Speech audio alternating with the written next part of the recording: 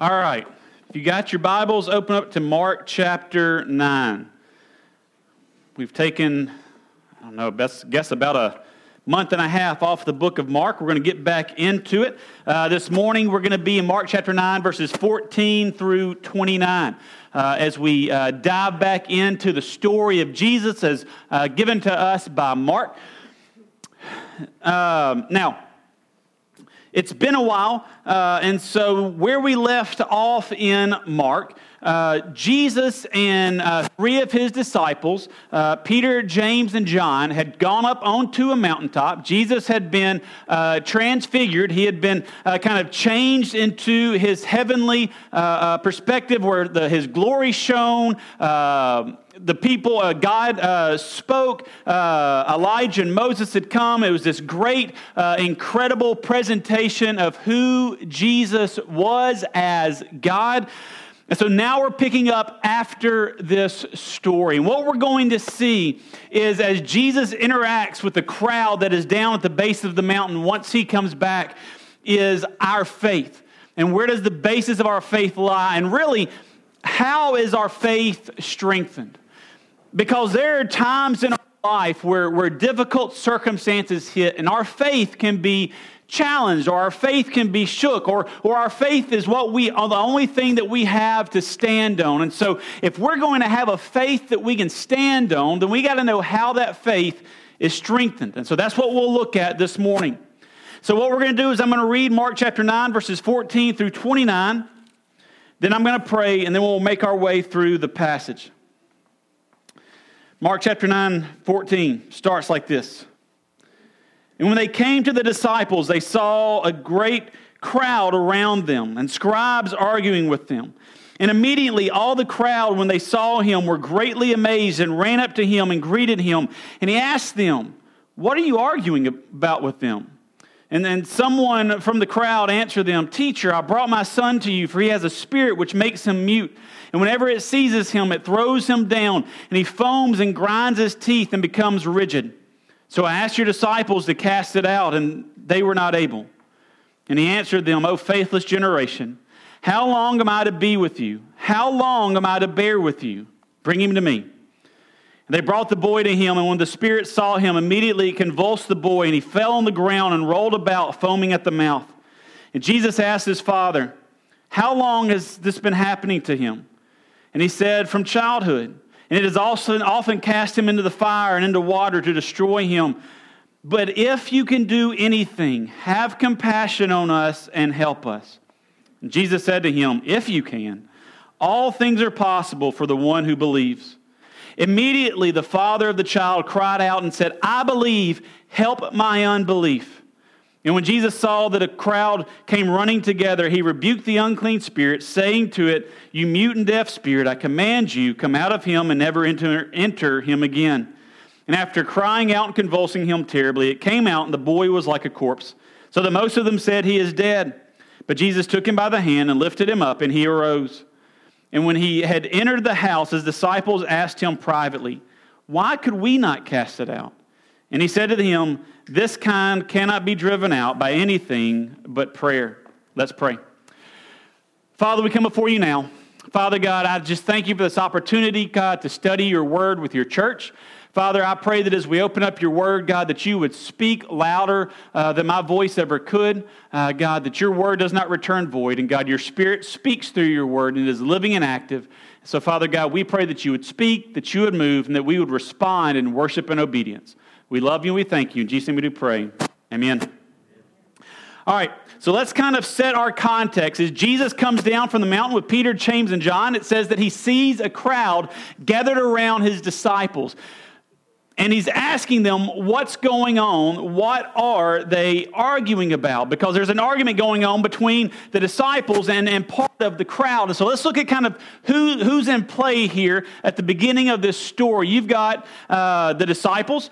You've got those who, these are the 9 of the 12 who have been following Jesus. These are the ones that Jesus is investing in. These are the ones that Jesus is pouring his life into. These are the ones that once Jesus dies and ascends back to heaven, these are the ones that are going to be the ones that take the gospel out, that begin to see the church formed and started and grown, all the exception of Judas. Then you've got the crowd. We've seen the crowd all throughout the book of Mark. Is there to kind of see the stuff that Jesus is doing. The crowd is they're the ones that are amazed, that are just kind of wowed at the miracles that Jesus performs. They're kind of wowed at the teaching that Jesus presents, and that they say no one else has ever taught with such authority and such power as Jesus. These are the ones that are kind of there to see what's going on. Then you've got the scribes. The scribes are some of the religious leaders at the time, and the scribes' whole job, their whole purpose, everything that they did revolved around them studying the Old Testament. They studied the Old Testament. They taught the Old Testament. They wrote commentaries on the Old Testament. They transcribed the Old Testament. They made copies of it. There was no printing press. So it was up to them to copy it and pass it on so that there would be multiple copies of it so that it never got lost and never got destroyed, and people could get their hands on it. So these are the people that were in this argument. And we're told that they're arguing over a father has brought his child to Jesus to be healed. Jesus was not there, so he asked the disciples to do it. So the disciples said, sure, we can do this. Now, why would the disciples think that they could do this? Well, if you remember back in Mark chapter 6, the disciples had done this. Jesus had taken his disciples. He had sent them out 2 by 2. They had gone out and Jesus had given them the authority to perform miracles and cast out demons in his name. So he had already sent them out. They had already been doing things like this, or at least in that moment they had. And so now this father brings his son, and they can't do anything about it. For whatever reason, they're trying to, and whatever they've done in the past, it's not working now. And so what you've got is you've got the disciples who have failed to do casting out this spirit. Then you've got the scribes over here that are more than likely arguing with the disciples about why they can or why they can't. And they're arguing back and forth, and the crowd is gathering around to watch it. And Jesus walks up on this really kind of childish, petty argument about who's better, about who knows more. It's like 2 kids fighting over who gets the toy or who gets the whatever they fight about. My kids fight about a lot. All right. And so Jesus comes up to them, and he sees this. He's got the father who tells him this, and this is his response to them. "O faithless generation, how long am I to be with you? How long am I to bear with you? Bring him to me." So the first thing that we see here is that the measure of our faith is revealed in difficult circumstances. Now,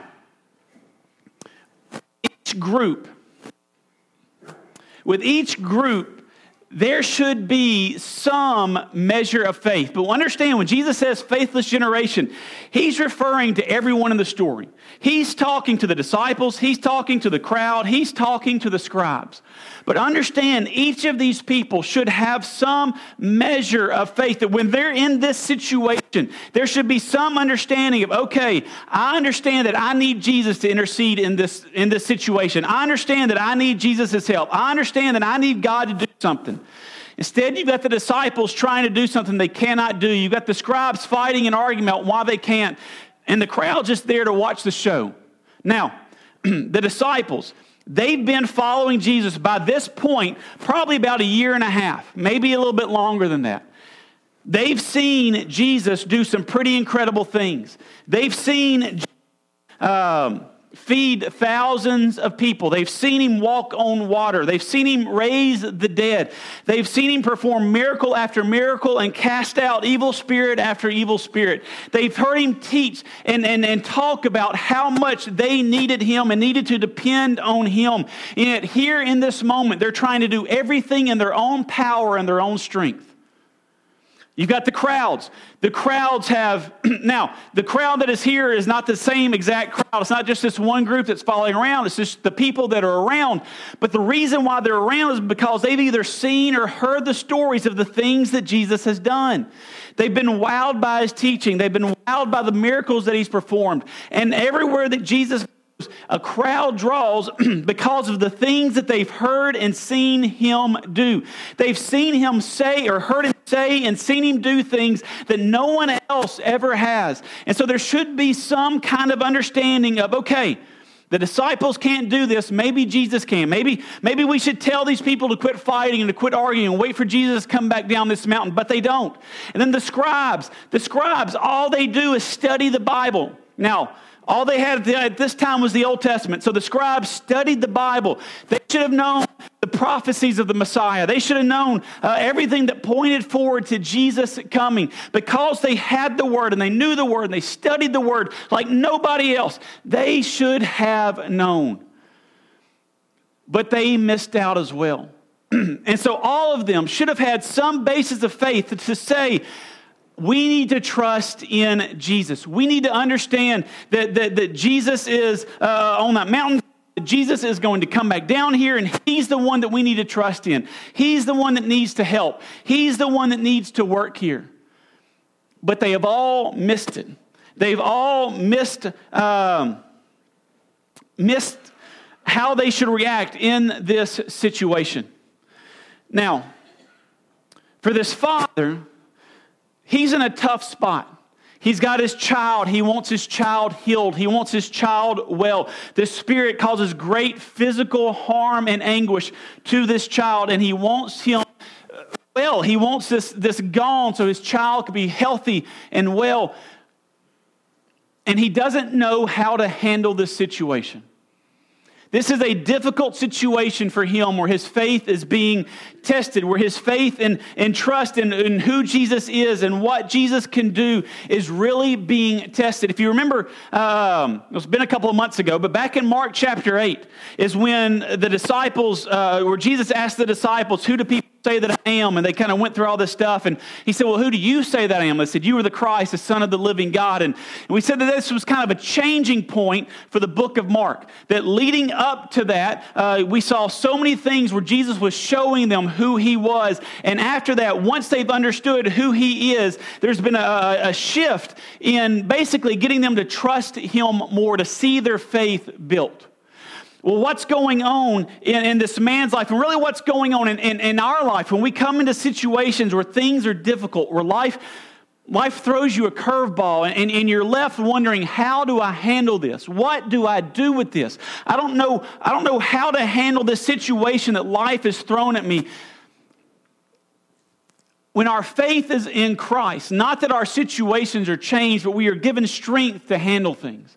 We have one that we can trust who is greater than us, who is bigger than us, who is stronger than us.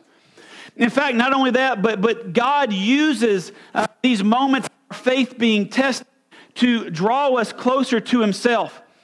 James chapter 1, verses 2 through 4 says this: count it all joy, my brothers, when you meet trials of various kinds. For you know that the testing of your faith produces steadfastness. Let steadfastness have its full effect, that you may be perfect and complete, lacking in nothing. James says that if our faith is to grow, if our faith is to mature, that we have to have these moments of testing. We have to have these moments where our faith is challenged to grow. So, this moves us to what we're going to see in the rest of the passage is basically, how is our faith strengthened? How does our faith grow? We're going to see three things in the rest of the passage. And the first is this: our faith is only as strong as who it is in. Our faith is only as strong as who it is in. Now, let's start off by building a definition of faith so that we're all on the same page. There's a couple different ways to look at faith. One, just kind of generically. And so faith just kind of generically is believing in something so much that it affects how you live. So the easiest illustration of this is you take that chair. You've looked at that chair. You examine that chair. That chair you saw was good for you to sit in. It would support you. It would hold you up. So it affected your life. You took action and you sat down on it. Well, biblical faith is taking everything that you know about who God is, about who Jesus is, about the promises that he has made, everything that we know about God, and we trust him with our life. We surrender our life to him. We place our life in his hands and his control based upon who he is, what he has done for us. Okay, that's faith. Faith is trusting in the person and the works of Jesus Christ. So let's look at the story. Let's look at verses 20 through 22. It says, and they brought the boy to him, and when the spirit saw him, immediately he convulsed, and the boy, he fell on the ground and rolled about, foaming at the mouth. And Jesus asked him, how long has this been happening? And he said, from childhood, and has cast him in the fire and in the water to destroy him. But if you can do anything, have compassion on us and help us. The measure of our faith is not how strong we believe or how hard we believe or how fervently we believe. The measure of our faith is in who we are believing in. Look, I could believe as hard as I possibly can that when I get home today for lunch, that Abigail, my 6-year-old, is going to cook me a steak and a baked potato for lunch. And I could have all the faith in the world that she can do that. Guess what? It's not happening. No matter how hard I believe, no matter how much faith I have that she can do that, it's not going to happen. It is not an option for her to do that without hurting herself or burning down our house. No matter how strongly I believe. No matter how strongly a Muslim might believe and pray 7 times facing towards Mecca and follow all their religious guidelines and follow all their religious rules, no matter how firmly and how strongly they believe, no matter how strong their faith in it, it will not give them salvation. No matter how strongly a Mormon will live their life following rules to the T of cutting out sugar or caffeine and visiting enough people or talking to enough people and giving up 2 years of their life for mission and everything that they do to attempt to earn their salvation, no matter how firmly or strongly they believe, it does not do anything. Faith is not about how strong we believe. It is about who we believe in. It's about the strength of the one that we believe in. Look, we all, when it comes to doing something or having something done that we need done, we all go to the one that we trust, right? If you need something done with your car, you're going to go to a mechanic. I'm going to go, if my car's making noises, I'm going to go to Jim and get Jim to check it out. If I hit something and I get a dent in my car, I'm going to take it to Chris Ballard and let him fix that for me. I'm going to take it to the expert, the one who knows. The one who knows about my life, the one who knows about what I need, the one who knows about what is good for me is God. He is the one who has made me, who has created me, who loves me more than anyone else. He is the one that when my life is difficult, He is the one that my faith needs to be built on something. It needs to be Him. It's not about how strong I can muster up my faith. The strength of my faith comes from the one who is strong, and there is no one stronger or greater than God. Our goal in faith is not believing harder, but it's having a bigger vision of God. It's having a bigger view, a bigger understanding, a greater knowledge and understanding of who our God is and how awesome He is. That's how our faith is strengthened. Not by believing harder, but by seeing how big He truly is. Let me read you a quote from a 20-year-old Charles Spurgeon. This is how he opened one of his sermons. He said this: the highest science, the loftiest speculation, the mightiest philosophy which can ever engage the attention of a child of God is the name, the nature, the person, the work, the doings, the existence of the great God whom he calls his Father. And while humbling and expanding, this subject is eminently consolatory. There is in contemplating Christ a balm for every wound. In musing on the Father, there's a quiet for every grief. And in the influence of the Holy Spirit, there's a balm for every sore. Would you lose your sorrow? Would you drown your cares? Then go plunge yourself in the Godhead's deepest sea. Be lost in his immensity, and you shall come forth as from a couch of rest, refreshed and invigorated. I know nothing which can so comfort the soul, so calm the swelling billows of sorrow and grief, so speak peace to the winds of trial as a devout thinking upon the subject of God. God is immense. God has no limits. God has no boundaries. We could spend the rest of eternity learning more and more and more about God and never exhaust it. The God that we know, the God that we serve, the God who loved us enough to send his Son to die for us, the God that calls us his children if we've placed our faith and trust in him. This God, he wants us to know him. The problem is a lot of times we stop at saying, God loves me, and that's as far as we go. We know that God loves us and we don't go any farther. If our faith is to be deepened, then yes, God loves us, and that is the perfect starting point. But we've got to know more about God and see God bigger and greater so that when life is difficult and we need something to stand on, he is the one that we're standing on. Next, we see that our faith is strengthened when we admit our need for help. So the Father said, if you can, be gracious to us and help us. And Jesus said to him in verse 23, Jesus said to him, if you can, all things are possible for one who believes. Immediately the father of the child cried out and said, I believe, help my unbelief. Now, the focus of this verse is twofold. It's the focus on the power of Jesus, and it's the focus on the humility of the Father. Now, in the power of Jesus, he says, if you can, all things are possible for the one who believes. There is nothing too big for God. There is nothing too big for Jesus. There is no sickness, there is no disease, there is no addiction, there is no depression, there is no discouragement, there is no fear, there is nothing that is too big for God to not work in, work through, use, heal, to do whatever he so chooses to do. God is a big God who has no limitations. Now, also, I want us to understand real fast, I don't want to spend a lot of time on this, but I want us to understand this, that this, when he says that all things are possible for the one who believes, this is a statement of truth about the greatness of God and us placing our faith in him. This is not a promise. This is not a promise that says, hey, if you go to God and if you have enough faith, God's going to give you whatever you're asking for.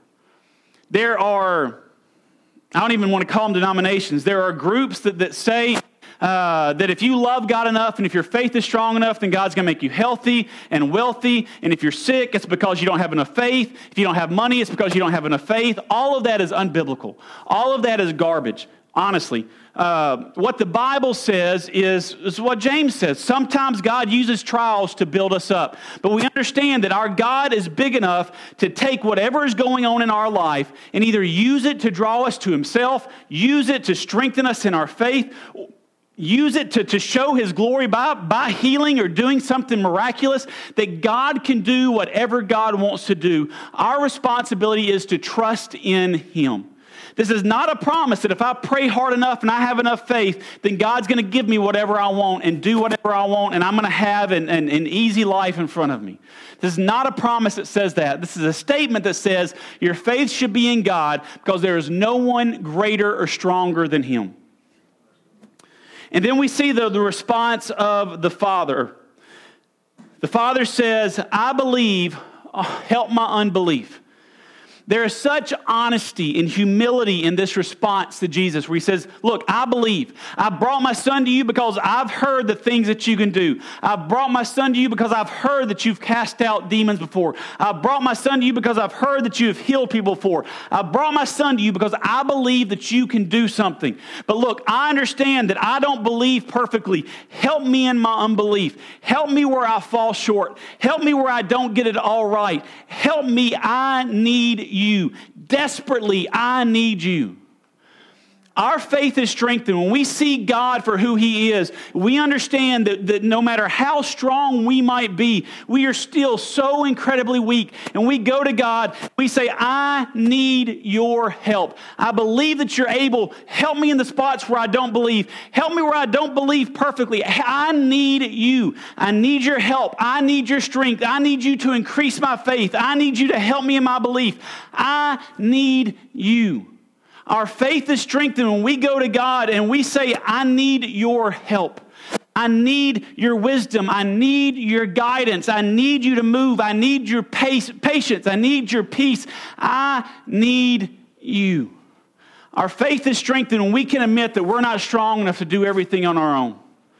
Our faith is strengthened when we admit that God is strong and we're not. Our faith is strengthened when we can admit that God is big and that we are small. That's when our faith is strengthened. When we admit that we can't save ourselves, we can't heal ourselves, we can't lead our own lives without somehow getting into trouble, that we need Him. Every step of every day, we need Him. And then we close out by seeing that our faith is strengthened when we exercise our faith. So Jesus He cast the demon from the boy, and they go into the house. And verse 28 and 29 says this. And when they had entered the house, His disciples asked Him privately, why could we not cast it out? And He said to them, this kind cannot be driven out, but by anything but prayer. And some of you might say prayer and fasting. Our faith is strengthened when we exercise our faith, when we put our faith into practice. You know, I grew up and heard a couple different pastors when I was growing up say something along the lines of this, that when you come into those situations in life, you try everything, and when you can't figure it out, or when you can't get it done, or when everything else that you've tried doesn't work, then you try prayer. And I heard several people growing up kind of looked at prayer as a last resort, that God somehow wanted us to prove in our own strength, and when we proved we couldn't do it, then we prayed. Can I just say that is not shown anywhere in Scripture? In fact, the Bible tells us to pray without ceasing, to pray continually. The Bible tells us that prayer is not a last resort, but prayer should be our first step. And what prayer is an exercise of faith. What we've been talking about faith, of having a big view of God and saying that we need help. Prayer is that in a very practical way, because prayer, when we go to God, we're saying, God, whatever the situation is, I understand that I'm not big enough to do this and I need your help. Whether it's wisdom, whether it's guidance, whether it's healing, whether it's a miracle, whatever it might be, prayer says, God, you're in control and I need you. Prayer says, God, you're great and I need your help. Prayer says, God, you're great and I am underneath you, submitted to you, recognizing that I desperately need you. When we pray, we are exercising our faith in a very real way. And prayer should never be a last resort. Prayer should never be just, hey, we've tried everything else, now let's pray. Once life gets difficult, well, one, we should be praying daily. I mean, our life should be drenched in prayer and a dependence upon God. But especially in these areas where our faith is being challenged, our faith is being tested, the first response should always be, God, I need your help. God, this situation has come up. I don't know how I'm going to handle it. God, I need your strength. I need your patience. I need your wisdom. I need your guidance. I need you and your power and your hand at work. God, I need you to be humble before God, to recognize God's bigness, to have that big view of God and say, God, I need you. Our faith, I believe, the measure of our faith can be seen by our prayer life. Are we trying to handle things on our own, in our own strength and our own ability, and then we only go to God when something gets a little bit too big? Or is God the first one we go to? Is He our source? Is He our hope? Is He our strength? Is He the one that we know is good and loves us and that we trust in? Prayer prayer is how we exercise our faith in a real way. We exercise our faith in obedience. We exercise our faith by trusting God. We exercise our faith in a lot of ways. But one of the most practical, one of the easiest ways that we do so is through prayer. And if we want our faith to be strengthened, then we have to be people who pray. Pray that God works in our city. Pray that God works in our church. Pray that God works in our lives and in our families. Praying for each other. Recognizing that God is in control and that God is powerful and that God is good and that we need Him. That's what prayer does. There's a pastor named John Piper who says that what prayer is when you're on the battlefield, and prayer is that soldier that's got the comm link and it's crying out for help, saying we need the bombers, we need reinforcements, that's what prayer is. That prayer is in the midst of those difficult circumstances, the midst of those difficult situations. You're calling on the one who is stronger to come in and show His strength. We need to be people of prayer. People who have a strong faith are people who pray. Now, we've looked at how our faith is strengthened. We have a big view of God. We're people who pray, and we're people who admit that we need help. The first way this is ever shown in our life, or the first way this is ever shown in our spiritual life, I guess you could say, is at the point of salvation. Because at the point of salvation, we understand that we are sinners and God is the only one who can save us. We understand that because we have sinned, because of the things that we have done that God would call sin and wrong, that what we deserve is judgment and what we deserve is hell. And God is the only one who can offer forgiveness. We cannot earn it our own. We cannot do it on our own. He alone is the one who can do so. So we cry out to Him. We say that we need help. And we pray and we cry out to God and we ask Him to save us. And it doesn't stop there. It plays out every single day of our life. Are you struggling with sin? Recognize that God is bigger than us. Cry out that you need help and pray to God and ask for help. Is there sickness in your life? Is there financial issues in your life? Do you need wisdom? Is things going on with your kids or your grandkids? The same thing applies. Recognize that God is big. Recognize that God is great. Cry out to Him for help. When we do this, our faith is strengthened. And when our faith is strengthened through these trials, what James says is steadfastness is built up. What that means is that when our faith, when those trials come back again, our faith is a little bit stronger. It means we know what to do. We can cry out to God. We don't have a bunch of spiritual ups and downs because our faith is being built. Our foundation is getting more and more and more solid and stronger, and we've got something to stand on. We're not building on the sand, but we're building on the rock. And the house of faith that we're building is being stronger and stronger and strengthened because we understand how great our God is. Let's pray.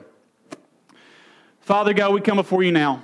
We thank you for this time that you've given us. We thank you for your love. And God, we thank you that you're a big God. And Father God, I thank you that you have, through your word, God, you have revealed so much about yourself. Father God, let us be people who seek to find out what that is. Father God, I pray for everyone in this room, myself included, God, that you would strengthen our faith. God, give us a big view of who you are. Father God, let us cry out for our needs, admit that we need help, that we need your strength. Father God, let us be people who pray. Father God, I pray that you would be at work this morning, God, whatever that means, whatever that looks like in everyone's life, wherever we're at, God, as you have been speaking, as you have been working, Father God, that we would just respond in obedience. We love you and we thank you. In Jesus' name we do pray. Amen.